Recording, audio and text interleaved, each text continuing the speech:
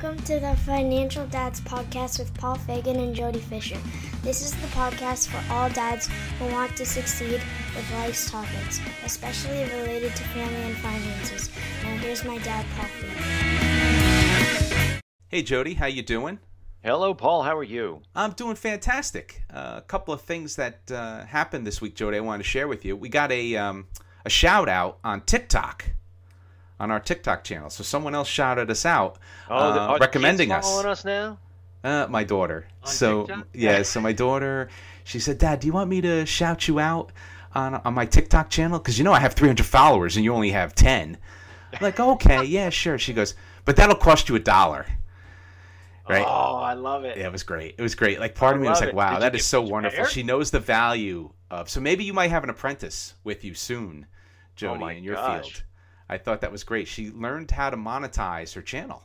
Good for her. I thought that was very interesting. So I guess we have to beef up our TikTok channel. We'll have to come up with something hip. I don't know what it'll be, Jody, if it's us dancing, or maybe we'll have to explore Nobody how needs we to can see that. Yeah, well, maybe that's the funny part. Like, you know, dads dancing to financial advice, right? Maybe that's our hook. I don't know, right?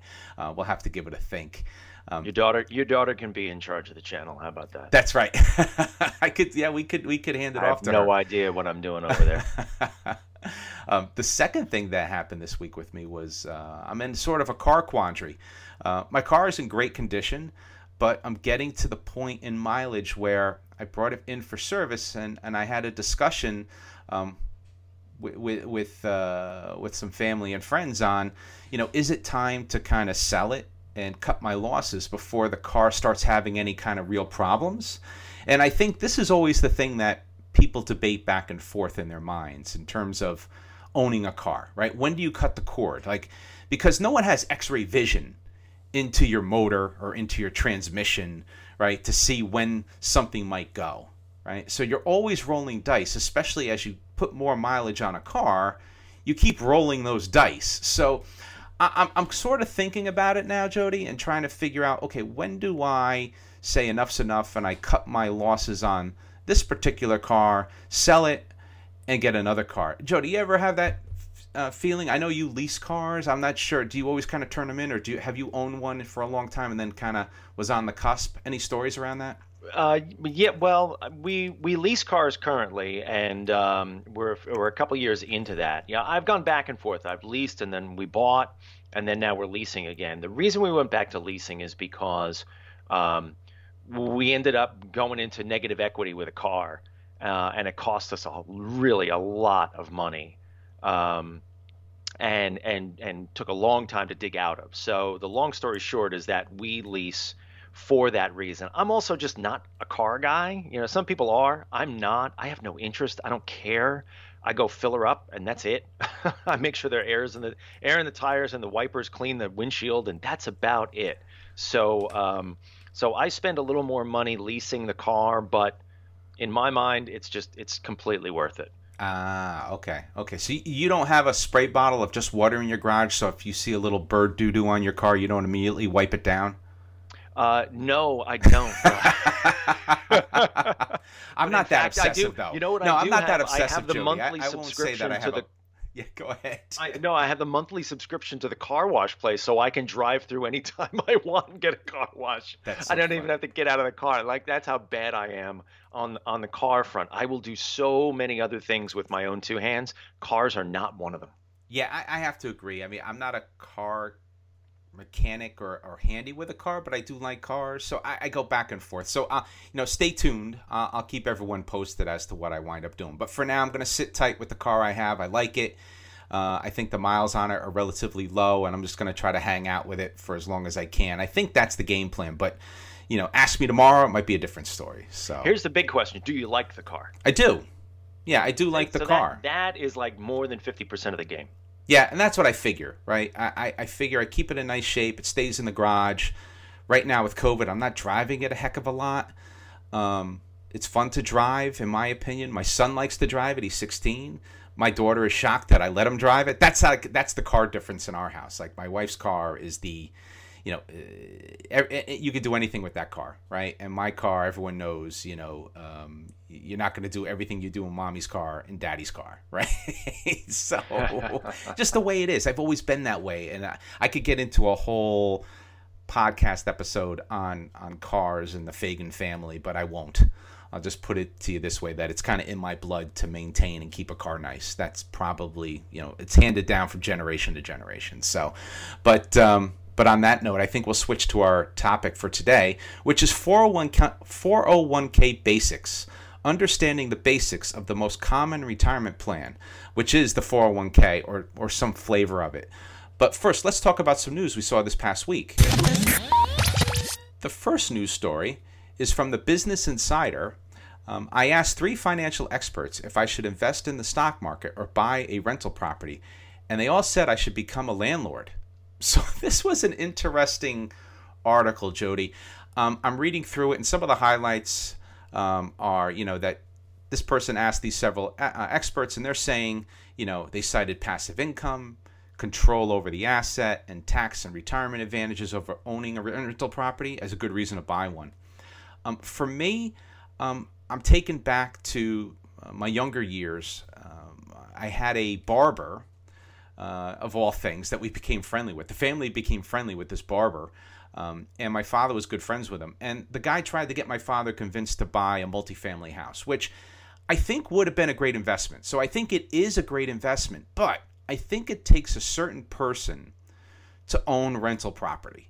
Because, you got to make sure that, it's maintained. You have to make sure that you can take, you have good tenants. And if you don't have good tenants, a lot of people see the shiny pearls of, oh, well, I'm going to have this rental property. It's passive income. I'm going to get these great tenants. There's never going to be a problem. The toilet's never going to break. Taxes are never going to go up. There's all these things that they're thinking. But in reality, all those things take place. So I think, in short, there's lots of headaches with that theory. And real estate could be a great investment if you're the right person that could be a landlord. Jody, what's your take on this story? 100% agree with you, Paul, on all of that. I'm a big fan of real estate. I love it. It's probably better than any stock or mutual fund or anything that you could invest in, because it does generate income, and it can generate it very, very quickly too. But it is not passive. There's no way that being a landlord is passive, for all the reasons that you mentioned. And if you are not a hands-on kind of person, I mean, being a landlord, it can be a full-time job. There are lots of them, right? Oh yeah, absolutely. From finding the tenant to fixing the whatever broke, to renovating, to keeping things up to code, paying things like insurance. And don't forget, if you don't have a tenant in a particular unit and that unit is not generating income, you still owe the mortgage. You still owe the payment on the loan to the bank that you borrowed from to pay that mortgage. So even if your money isn't coming in, your money has still got to go out. So it is not passive. No way that being a landlord is passive. It's terrific. It can be terrific, like you said, for the right person. Yeah, absolutely. And I have a good friend of mine, my buddy Paul. I used to work with him many years ago. He has several rental properties over in Ireland. And he goes back and forth to Ireland to take care of them. And he loves it. He loves the game, fixing them up, buying them, renting them. He has a tenant in there for a long time. The tenant leaves. He goes back. Oh, I got to go back and paint and do this and do that. But, he loves it. He loves every aspect of it. And I think if you're handy, it could be great. I think I'm more of a spectator when it comes to real estate. I'll watch like flipping on TV, but then I could go to bed after I finish watching the show, right? I could see that it can become a very big, big problem. So I agree with you, Jody. I think with, I'll stick with my mutual funds and my investments for now. Maybe I'll change my mind in the future, but for now, I'm going to stick to non-real estate investments, even though I'm a real estate lover as well. But I think I'm more of a sideline real estate lover. The second story that we're going to cover is from the Waco Tribune-Herald. How to turn unused credit card rewards into holiday gifts. And this is an interesting one, Jody. I think they talk about, you have all these points that build up. and if you're a credit card user, and you could send a meal to somebody, you can make a donation in someone's name, you could treat a coffee, buy gift cards, give them out to friends and family, gift of a streaming service. So there's really cool things that are associated with them. But in my mind, I guess if you have a lot of miles, it's an interesting dilemma, right? Because that means you're using your credit card a lot. Like I said with myself, Jody, I pay my credit cards bills off every single month. So I don't have anything running on my credit cards, but I do have, admittedly, a big basket of credit card miles, which I probably should spend. I'm not good at spending those miles. I always watch to make sure they don't expire, which I don't think they expire anymore for the 2 cards that I have, but they do build up. And I think I used the story early on when we paid off the mortgage that one of my credit card companies actually gave me the option to make additional mortgage payments with my credit card miles. So I was all over that. I used my credit card miles solely for that. But ever since we paid off the mortgage, I don't really cash in for credit card rewards anymore. Hence, and never really think about giving them as holiday gifts. But it's an interesting idea. Jody, what's your take when it comes to this? I know you're not a big credit card guy, right? So you probably don't have a lot of credit card miles building up, but just curious what your thoughts are when it comes to these credit card rewards. Yeah, I'm not, and I don't think that anybody changes their life with any kind of points. That said, if you're the kind of person, and maybe this is similar to the landlord story, if you're the kind of person that can manage that whole thing and manage the points and take advantage of the points, I'm not saying that they aren't valuable. I just don't think that they're hugely valuable. They're not, and then the example that they give in here is probably the right one. You can probably get a free cup of coffee with points. You're not necessarily gonna, pay off your mortgage with points, but maybe you will. I don't know. It's not my thing, so I'm not gonna throw cold water on it too much, other than to say that it definitely is not for me. Understood. All right, cool, very cool. Well, now we'll go on to our weekly topic, 401k basics, understanding the basics of the most common retirement plan, the 401k. So my current situation, Jody, when it comes to the 401k, I've been contributing to my 401k for many, many years. My wife has been contributing to her TSP, which is a government form of the 401k. I believe there's other forms of the 401k for teachers. There's SEP plans that, but they're all kind of the same flavor. It's an employer provided vehicle to help you save for retirement. And I've been doing it for many, many years, and so has my wife. The big lesson that I learned is that I probably should have maxed out my contribution from day one. So when I started doing a 401k, I believe I started even when I was in college. I think I was contributing to my 401k while I was in school. I probably should have tried to max it out, like just the max every year. It probably would have been in much better shape as of today, but it's a lesson learned. So I'm just kind of dispensing that advice for those out there. If you could afford it, if it's going to impact you and you're putting so much away that you're putting stuff on credit cards, I don't mean that, but if you have extra money and you can max out that contribution, I'm a big believer in maxing out the contribution. It was never meant to replace the traditional pension plan, but only to supplement pension plans, right? But it has over the years. The traditional pension is gone for the most part. I mean, governments have it, and some small amount of companies have it in the U.S. I think maybe it's down to 15% or 20%. I really should look the stats up on it, but it's very low. I know that. And over the years, the various pensions that I had with various employers have all been shut down, and they've cashed me out. When I say cashed me out, they've collapsed them into a 401k. So whatever the pension was worth at that point in time, they do some calculation and they cut a check, and I could roll it to an IRA or put it into my 401k at the time. So the 2 or 3 opportunities I had for pensions are all gone. So for me, the 401k is everything. There is no other safety net. So for me, over time, my 401k should wind up being even a bigger asset than my home, because that's what I'm going to need to live when I go into my golden years. So, Jody, with that, what is your current situation when it comes to the 401k and your experience with that? Yeah, I want to just put a sort of disclaimer on this too, Paul, is that we're not financial planners. We're not dispensing financial advice on what you should do or where you should put your money. That all we're doing is we're relaying our experience with these things, and people can take away what they want to take away. What I basically do is I just put aside enough money into my 401k to capture the company match. And I just think that makes sense, right? If you're not taking advantage of that, you're basically, it's free money. You're leaving it on the table. It's really the only free money you're ever going to get in life, so you might as well get it. And then I revisit that formula annually to maximize my contribution against my monthly budgetary needs. So if I can look at my budget and say, oh, you know what, this year we can do X%, I'll raise it to that. I never lower it below the threshold of being able to capture the match. But I also make sure that I maximize it, because anything you put into the 401k isn't taxed, and that's important too. But mostly I just don't overthink it. And I don't want to sound like a pessimist, but I'm of the mind that we'll kind of never have enough money to put our feet up and be like, okay, all we're doing is playing golf now.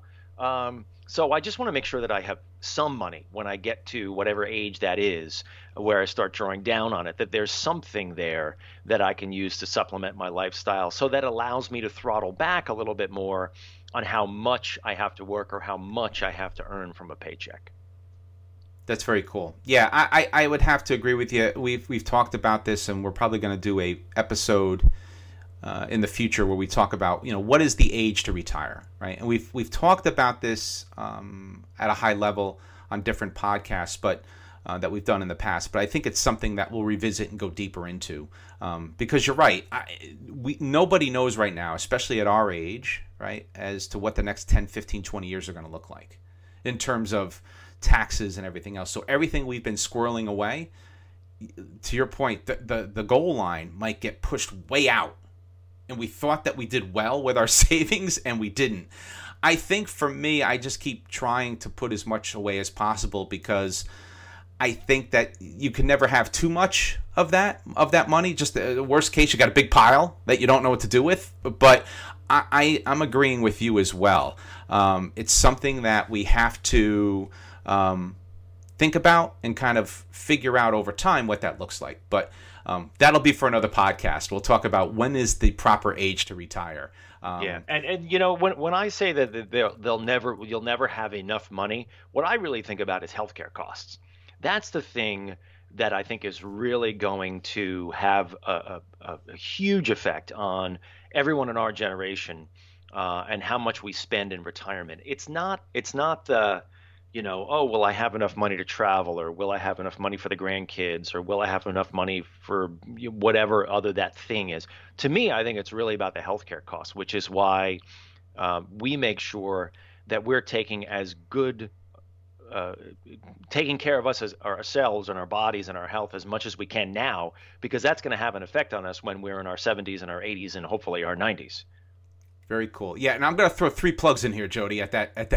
So one, we have a whole podcast on health and well-being and fitness that we talk about these, right? Because you want to be healthy as much as you can going into your older ages. The second piece is, at some point, Jody, I know that we talked about doing an elder care episode which we'll talk about, okay, we get to those ages. How do we handle some of these expenses, and what types of expenses can you expect when you get into your 70s, your 80s, your 90s, right? So we'll do an episode on that. And the third plug, Jody, is, we forgot to mention it at the top of the podcast. We're on our 75th episode this week. Oh, wow. Look at that. Which is very cool, right? A long way from the beginning when we tried to kind of just wing it on the first episode. And then we had the recap. I guess this is the 4th or 5th plug. We did our when we posted one of our vacation episodes, Jody, I actually found the podcast before the podcast. I think we did something even before the first podcast that we mocked up that I think we put out there, which is interesting. So take a listen to both those early pay your mortgage podcasts. But don't just let when that you thought you couldn't get enough of us. There's right. More. That's right. There's more of us. There's more to listen to. So, but yeah, Jody, lots to talk about there, and we'll talk about kind of the expenses of healthcare in future episodes. For today, I think we'll focus on kind of key terms and topics and concepts that are related to the 401k, right? So what is a 401k, right? And we said that before. A 401k is an employer-sponsored retirement account, right? It allows an employee to dedicate a percentage of their pre-tax salary or post-tax salary to a retirement account, right? And these funds are invested in a range of vehicles like stocks and bonds and mutual funds and even cash, right? So I think for us, you'll hear, and we'll just jump into the concepts, Jody, in just random order. Index fund. You keep hearing, okay, you got to invest in an index fund. What is that, right? An index fund is a mutual fund that's designed to mirror the performance of a stock or bond index, such as the S&P or the Dow Jones or the Russell 2000 index. So basically, you're buying into the market itself. You're not buying individual stocks. So for me, I'm a big believer in diversification, which means that you're spreading your money among not only different stocks, but maybe even different investments. So you might have 25% in stocks, 25% in bonds, 25% in cash, whatever that is. You want to make sure you're well diversified. So Jody, what is your take when it comes to index funds and diversification? I don't have a lot of advice or perspective to dole out here, other than to say that I follow the Warren Buffett example, which is invest in what you understand. If you don't understand it, and read up on it, educate yourself. And if you can't educate yourself, don't go into it, because that's the fastest way to get in trouble. I agree with you on the diversification. Absolutely, shouldn't put all your eggs in one basket. The last 6 months, tech has been on a tear. Looks like now tech is not doing so great in the stock market, or at the very least, it's flat. So you gotta get involved in that. But even that statement, me making that statement requires me to have educated myself a little bit, and that's like baseline. Our financial superhero Paul would have a ton to tell us in this perspective of how to invest and what to invest in. So I think you gotta do what you know, and that way you won't get in trouble. Yeah, it's a shame we'll never get him on the show. That episode alone would be worth everyone out there listening to. We could charge for that episode. Yeah, we could. Yeah, you know what? We could charge for that episode, right? That could be like content that realistically we could probably charge like $100. We could start. That's how valuable. That's to make money. Absolutely. That's how super that superhero is when it comes to financials, right? So he's the guy. But you got your two dads here, so you're gonna have to be stuck with us. So I think the next topic we'll touch upon is, what is the maximum per year that you could contribute? So for 2020 and 2021, it's been unchanged. It's $19,500 a year. And what that means is that you could contribute up to $19,500 of your salary into a 401k plan, or a SEP, or a TSP, or whatever vehicle is analogous to the 401k. But for all intents and purposes, we'll just talk about the 401k, because the other plans follow suit with everything against the 401k. If you're age 50 or over, and if you turn 50 at that particular year, you could contribute an extra $6,500 a year. So you can have a total of, I guess, do my math? It's 26,000. Yeah, you can have 26,000 that you could contribute total to your 401k. But what does that mean, right? What that means is that instead of, and I'm just going to use a traditional 401k here, if you make $50,000 a year, you could contribute $19,500 of that $50,000 into your 401k, and you won't be taxed on that $19,500. At the end of the year, you'll only be taxed on the remaining amount that's left of that $50K. And then, as Paul Becker had said last week, well, you will pay taxes. Yes, you will eventually pay taxes, but chances are, and hopefully, you'll pay lower taxes in the future when you're making less income. So when you go to retire or you throttle down to that job where you make half or 25% of what you used to make, your tax base will be lower. Hence, when you withdraw on that 401k, you'll pay less taxes, right? So I think that's the key there to think about. And so, Jody, what's your take when it comes to the maximum amount per year and catch-up contributions and all that fun stuff? I think that's the time when I would be sitting down with my financial advisor and saying, hey, what do I need to do here? You can identify, I can identify my goal, like here's where I want to get to. How do I do that? And then working with a financial professional and a certified financial planner, they'll help you lay out that plan to get you to that place, or at least as close as you can to it. And like I said, I'm of the mind that I may not get across the finish line of wherever I want to get to, and I don't personally have a finish line. I don't think there is one for me. It's more like a progression, like a step up kind of a thing. But get as close as you can to that thing that you want to do. But get some advice, get some real, honest to goodness financial planning advice, and that will help you more than anything else. Yeah, and I think that goes hand in hand, and that's great. That's great advice. I have a financial planner that helps me, and he watches over my 401k account as well as my IRA account, and we'll talk about the IRAs in a couple of minutes. But I have it set that at least once a year I have a reminder in my electronic calendar on my birthday to reach out to my financial planner, just a checkpoint. Even if I've checkpointed with him during the year, I want to make sure that at least once a year I'm looking closely at what I'm invested in and make sure I'm still on track. And that's what a financial planner should be doing for you.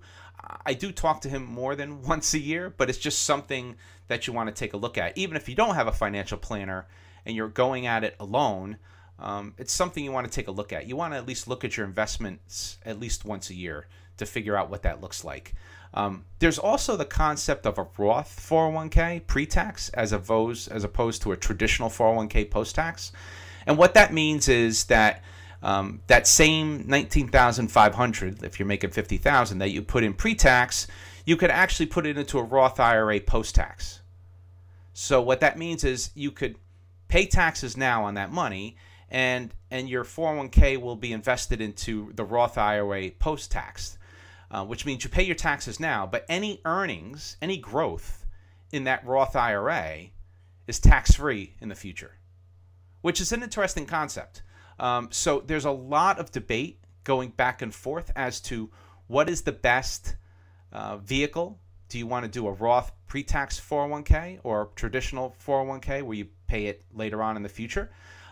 Lots of debate.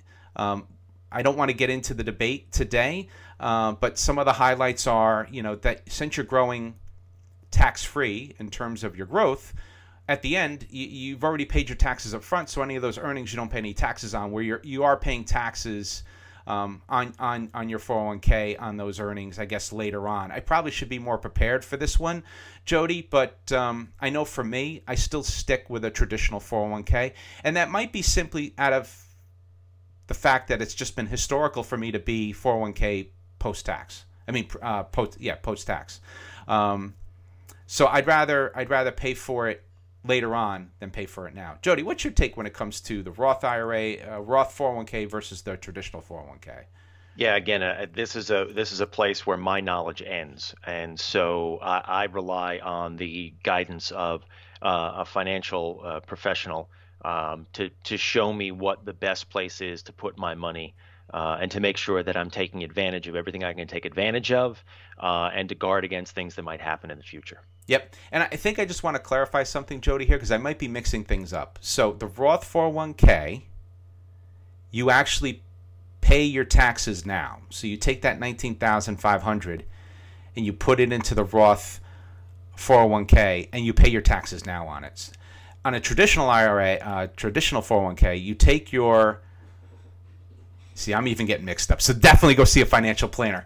You take your money, that $19,500, and you invest it now, but you don't get taxed on it now. It comes off of your adjusted gross income.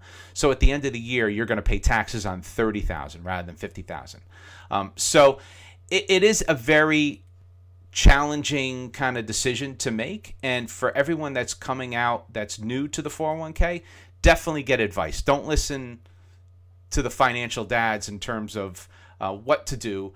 Instead, I would focus on listening to the financial dads and just making sure you get the financial planner, get someone to help you with that decision. So I'll move on from that, Jody, because I probably mixed that up a little bit even in my mind. So that just goes to prove your point. Go see a professional to help you sort out what type of 401k is best for you. And we're not financial planners and we're not dispensing advice other than go see your planner. And we have a whole episode where we talk about, finding the right financial planner. The next topic we'll go to is the employer match. And Jody, you mentioned it at the top of the podcast. What's your view when it comes to the employer match? I love that. It's free money, man. It's the only free money you're going to get in life. And most, if not all, employers offer some form of a match. It's right there in the documentation. When you sign up for that 401k plan, they tell you precisely how much they will match and what you need to put in to capture their match. And usually it goes in steps. So right out of the gate, I would say sign up for that 401k day one. Learn to live without that money from the get, right? Don't, unless you have severe financial problems, severe bill problems at home, and you need to take home every last dime. Learn to live without that money right from the start. And starting a new job is a great time to do that, right? Because if you walk into a bigger paycheck, it's harder, I think, to scale back what you take from that paycheck than it is to expand it. Did I get that right? But you understand what I'm talking about. Yeah, absolutely. Right. So learn to live without that, whatever that is, that 3%. Typically, it's like a 3% of your paycheck, and that can be nothing. I mean, it's a couple cups of coffee a week. It's not a lot of money. Learn to live without that money from the start, because your company is going to double that.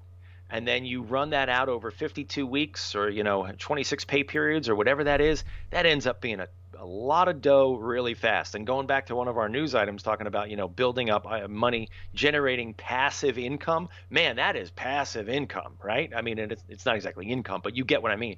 It's money and it builds up fast. So grab that match. Yeah. And for people out there who are not as familiar, the employer match will be for if up to typically, I'm going to use the example $3,000 because that's kind of a typical employer match. So we'll just use a round number here. The employer, if you put into your 401k up to $3,000, your employer will match up to $3,000, right? I believe that's the match concept, right?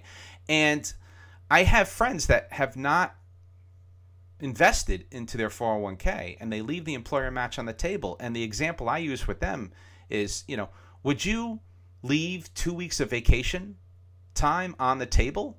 They're like, no, I wouldn't do that. Although I have some friends that would, but most will say, no, I would never do that. Well, that's what you're doing. Great analogy. Match, what a right? great it's analogy a benefit that you're getting from your employer that you're just leaving there and they win. Like, I don't want to say they win, but they get to keep that money, right? It's like, okay, I won't give you the $3,000 if you're not going to put the $3,000 in. So I think that, the rule of thumb here, and Jody, you said it best, make sure that if your company says that they'll invest, match you up to $3,000 or $5,000 or $2,000, whatever that amount is, you at least want to invest in your 401k so you could receive all of that match.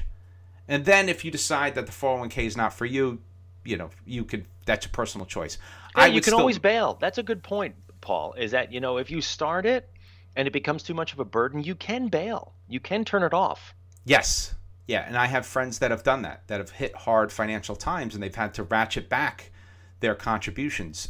But hopefully they didn't ratchet it back enough where they missed the match. Because I think that's a big thing. If you miss it, I think that's a big thing that you're leaving on the table.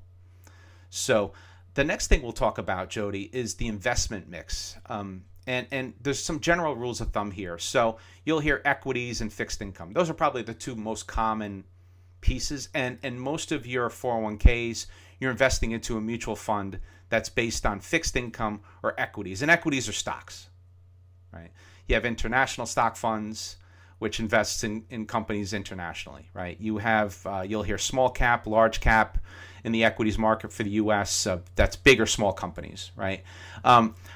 Once again, we're not going to dispense financial advice here, but I could tell you that the rule of thumb is the younger you are, you could take more risk, and that investment risk could be more tilted towards equities because equities or stocks are more riskier than fixed income, which is traditionally bonds, government bonds, and corporate bonds.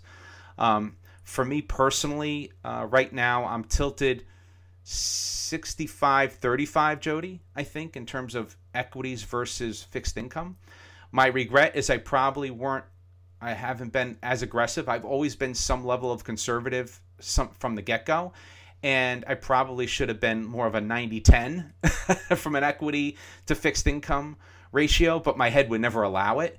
But I have friends that have done it that have been very successful and probably are much further ahead because they've invested and took more risk early on in their 20s and 30s, as opposed to when you get to 40s, 50s, and 60s, you dial down that risk. Some people say you always have to have some level of risk in your investment mix, even in retirement.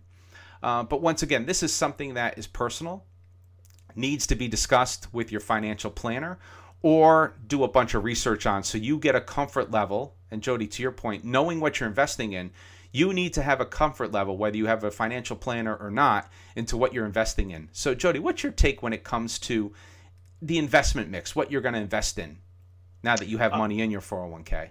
Yeah, I mean the diversification is really the key, and investing in what you understand and what you know.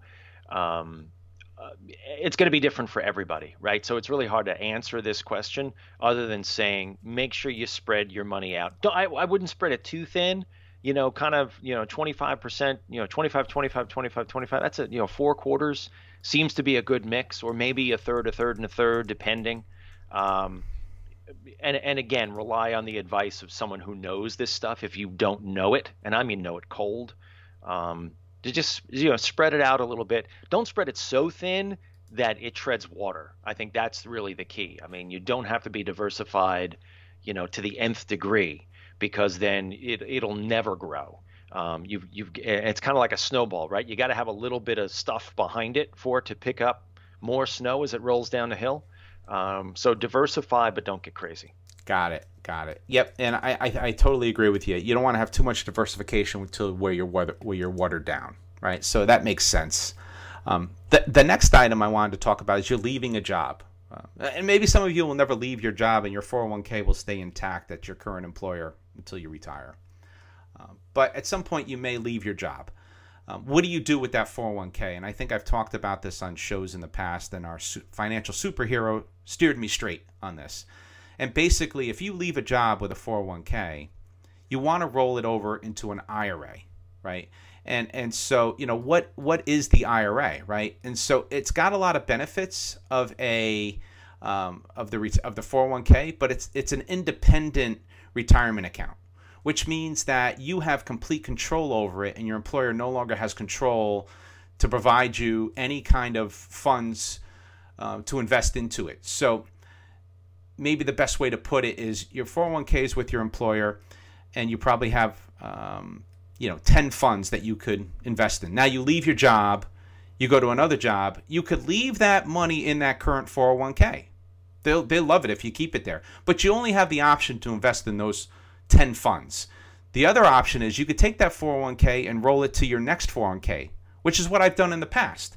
And I've rolled it from 401k to 401k. And when you go from 401k to 401k, you're still limited to your investment choices. So when I left one job to go to another, I went from 20 investment choices actually down to 15 investment choices. More limited exposure to different funds. When I rolled that money to an IRA, the biggest advantage is in an individual retirement account is you can invest in anything. You could buy stocks, you could buy bonds, you could buy individual stocks, you could buy mutual funds. Creatively, you could actually invest into real estate. There's a lot of different things you could do when you put the money into an IRA. So for me, when I leave a job, I take that money from my 401k, put it into the IRA. Jody, any thoughts on the whole 401k IRA movement? Yeah, I hear what you're saying, and I agree with what you're saying. Again, I think this is the place where I ring up my financial advisor and I say, hey, what do I need to do here? They will know better than I, because this is where my knowledge of this runs a little dry. No problem. No, understood. I probably get more in the weeds with my 401k and my IRA. And I've had a lot of coffee conversations with the financial superhero on this.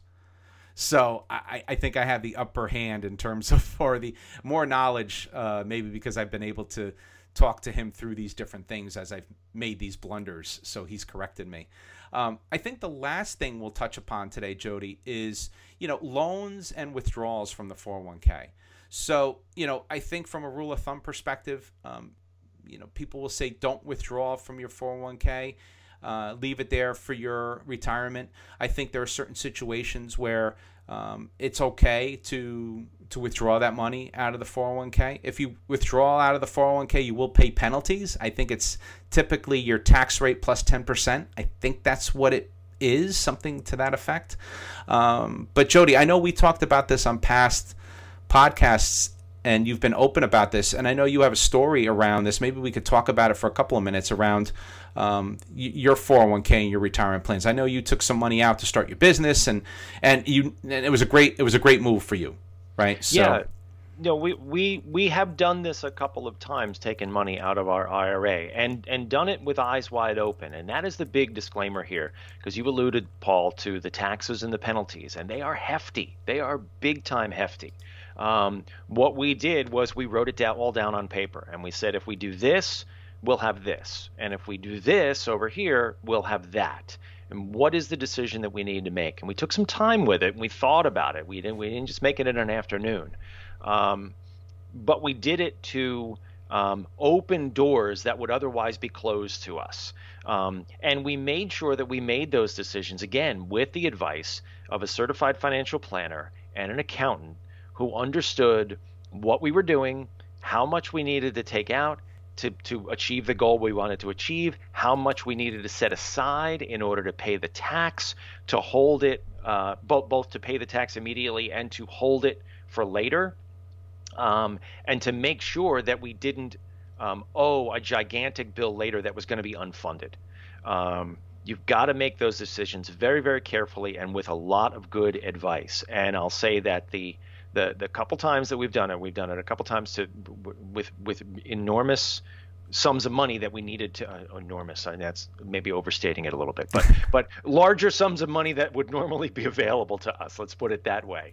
And we've done it, and we've done it smartly, and we've put those.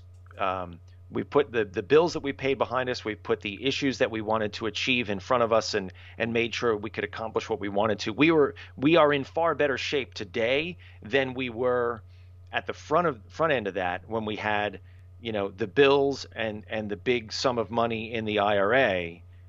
We've got a smaller sum of money in the IRA, and the bills are behind us, and the business opportunities doors are open to us. We feel much better today than we did back before.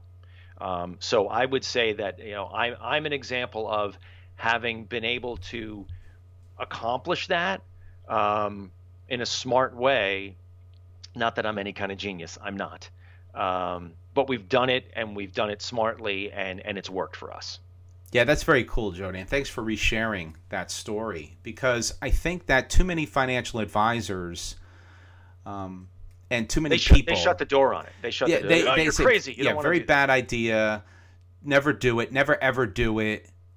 Your story, people should really listen to this, because it's really personal, right? And I go back to, if you're, we're in it now, right? If you're someone that was subjected to COVID, and your job is impacted by COVID, and you have a family with 3 kids, and you're the sole provider in that family, and you don't have any income, and stimulus and everything have dried up, and you have a 401k, guess what? I'd be hard pressed to say don't dive into that, right? You got to eat now, right? And that's why I go back to Jody. I'm thankful and grateful for the job I have, for my wife's job, for my situation. A lot of families out there are not as lucky to have that situation.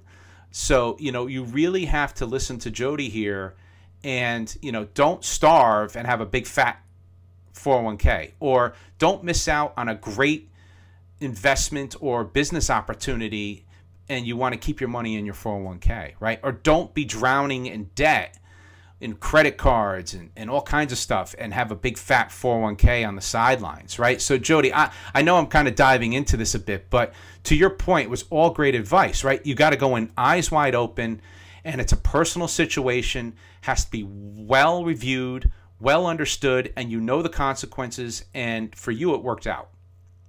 Yeah, absolutely. And let me, big disclaimer, I'm not talking about paying off a credit card. I would never suggest doing that. I'm suggesting, we did other things. And you also, Paul, and thank you for the kind words. I appreciate it. The other thing you need to do is you need to be disciplined about the decision you're going to make. You can't spend however much that money is, and typically you're talking about tens of thousands of dollars. You can't make that decision and then screw it up again.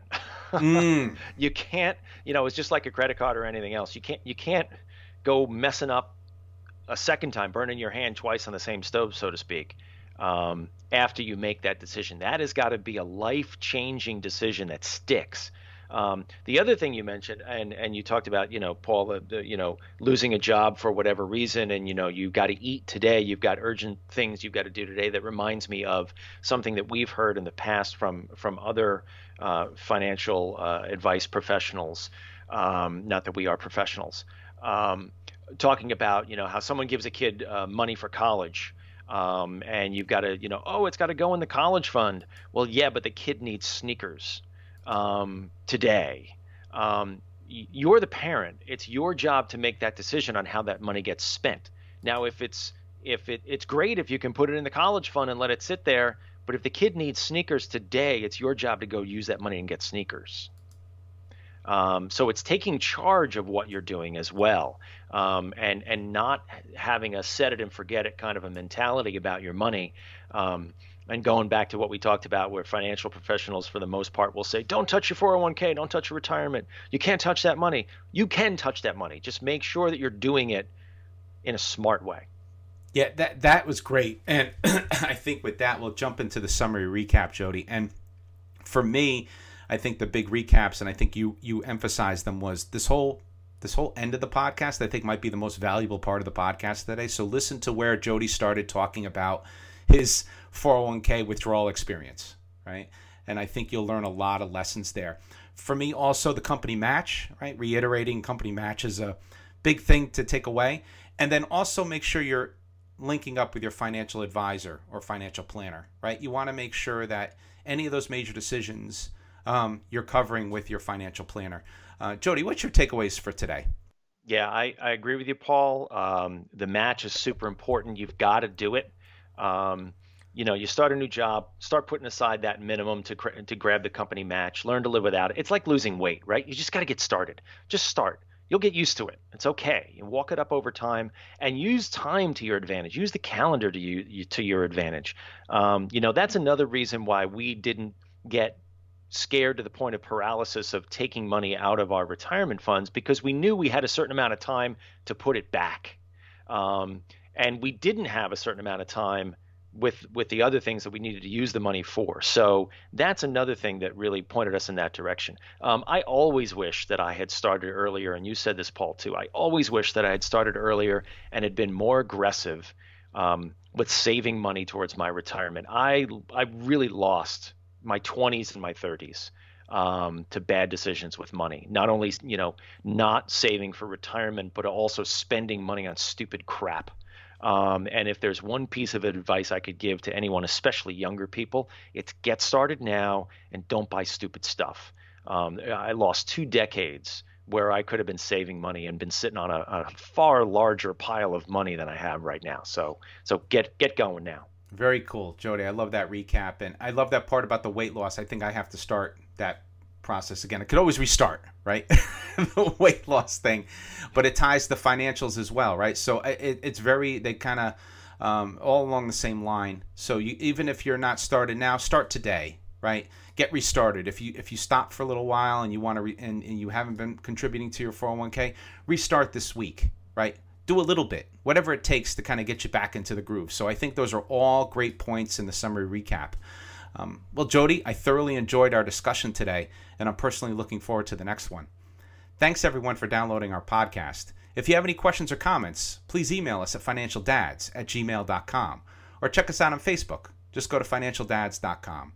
So with that, this is Paul and Jody reminding you, managing finances can be stressful, but that's why the Financial Dads are here to help you plan for success. Have a good one, everybody. Be well, and thank you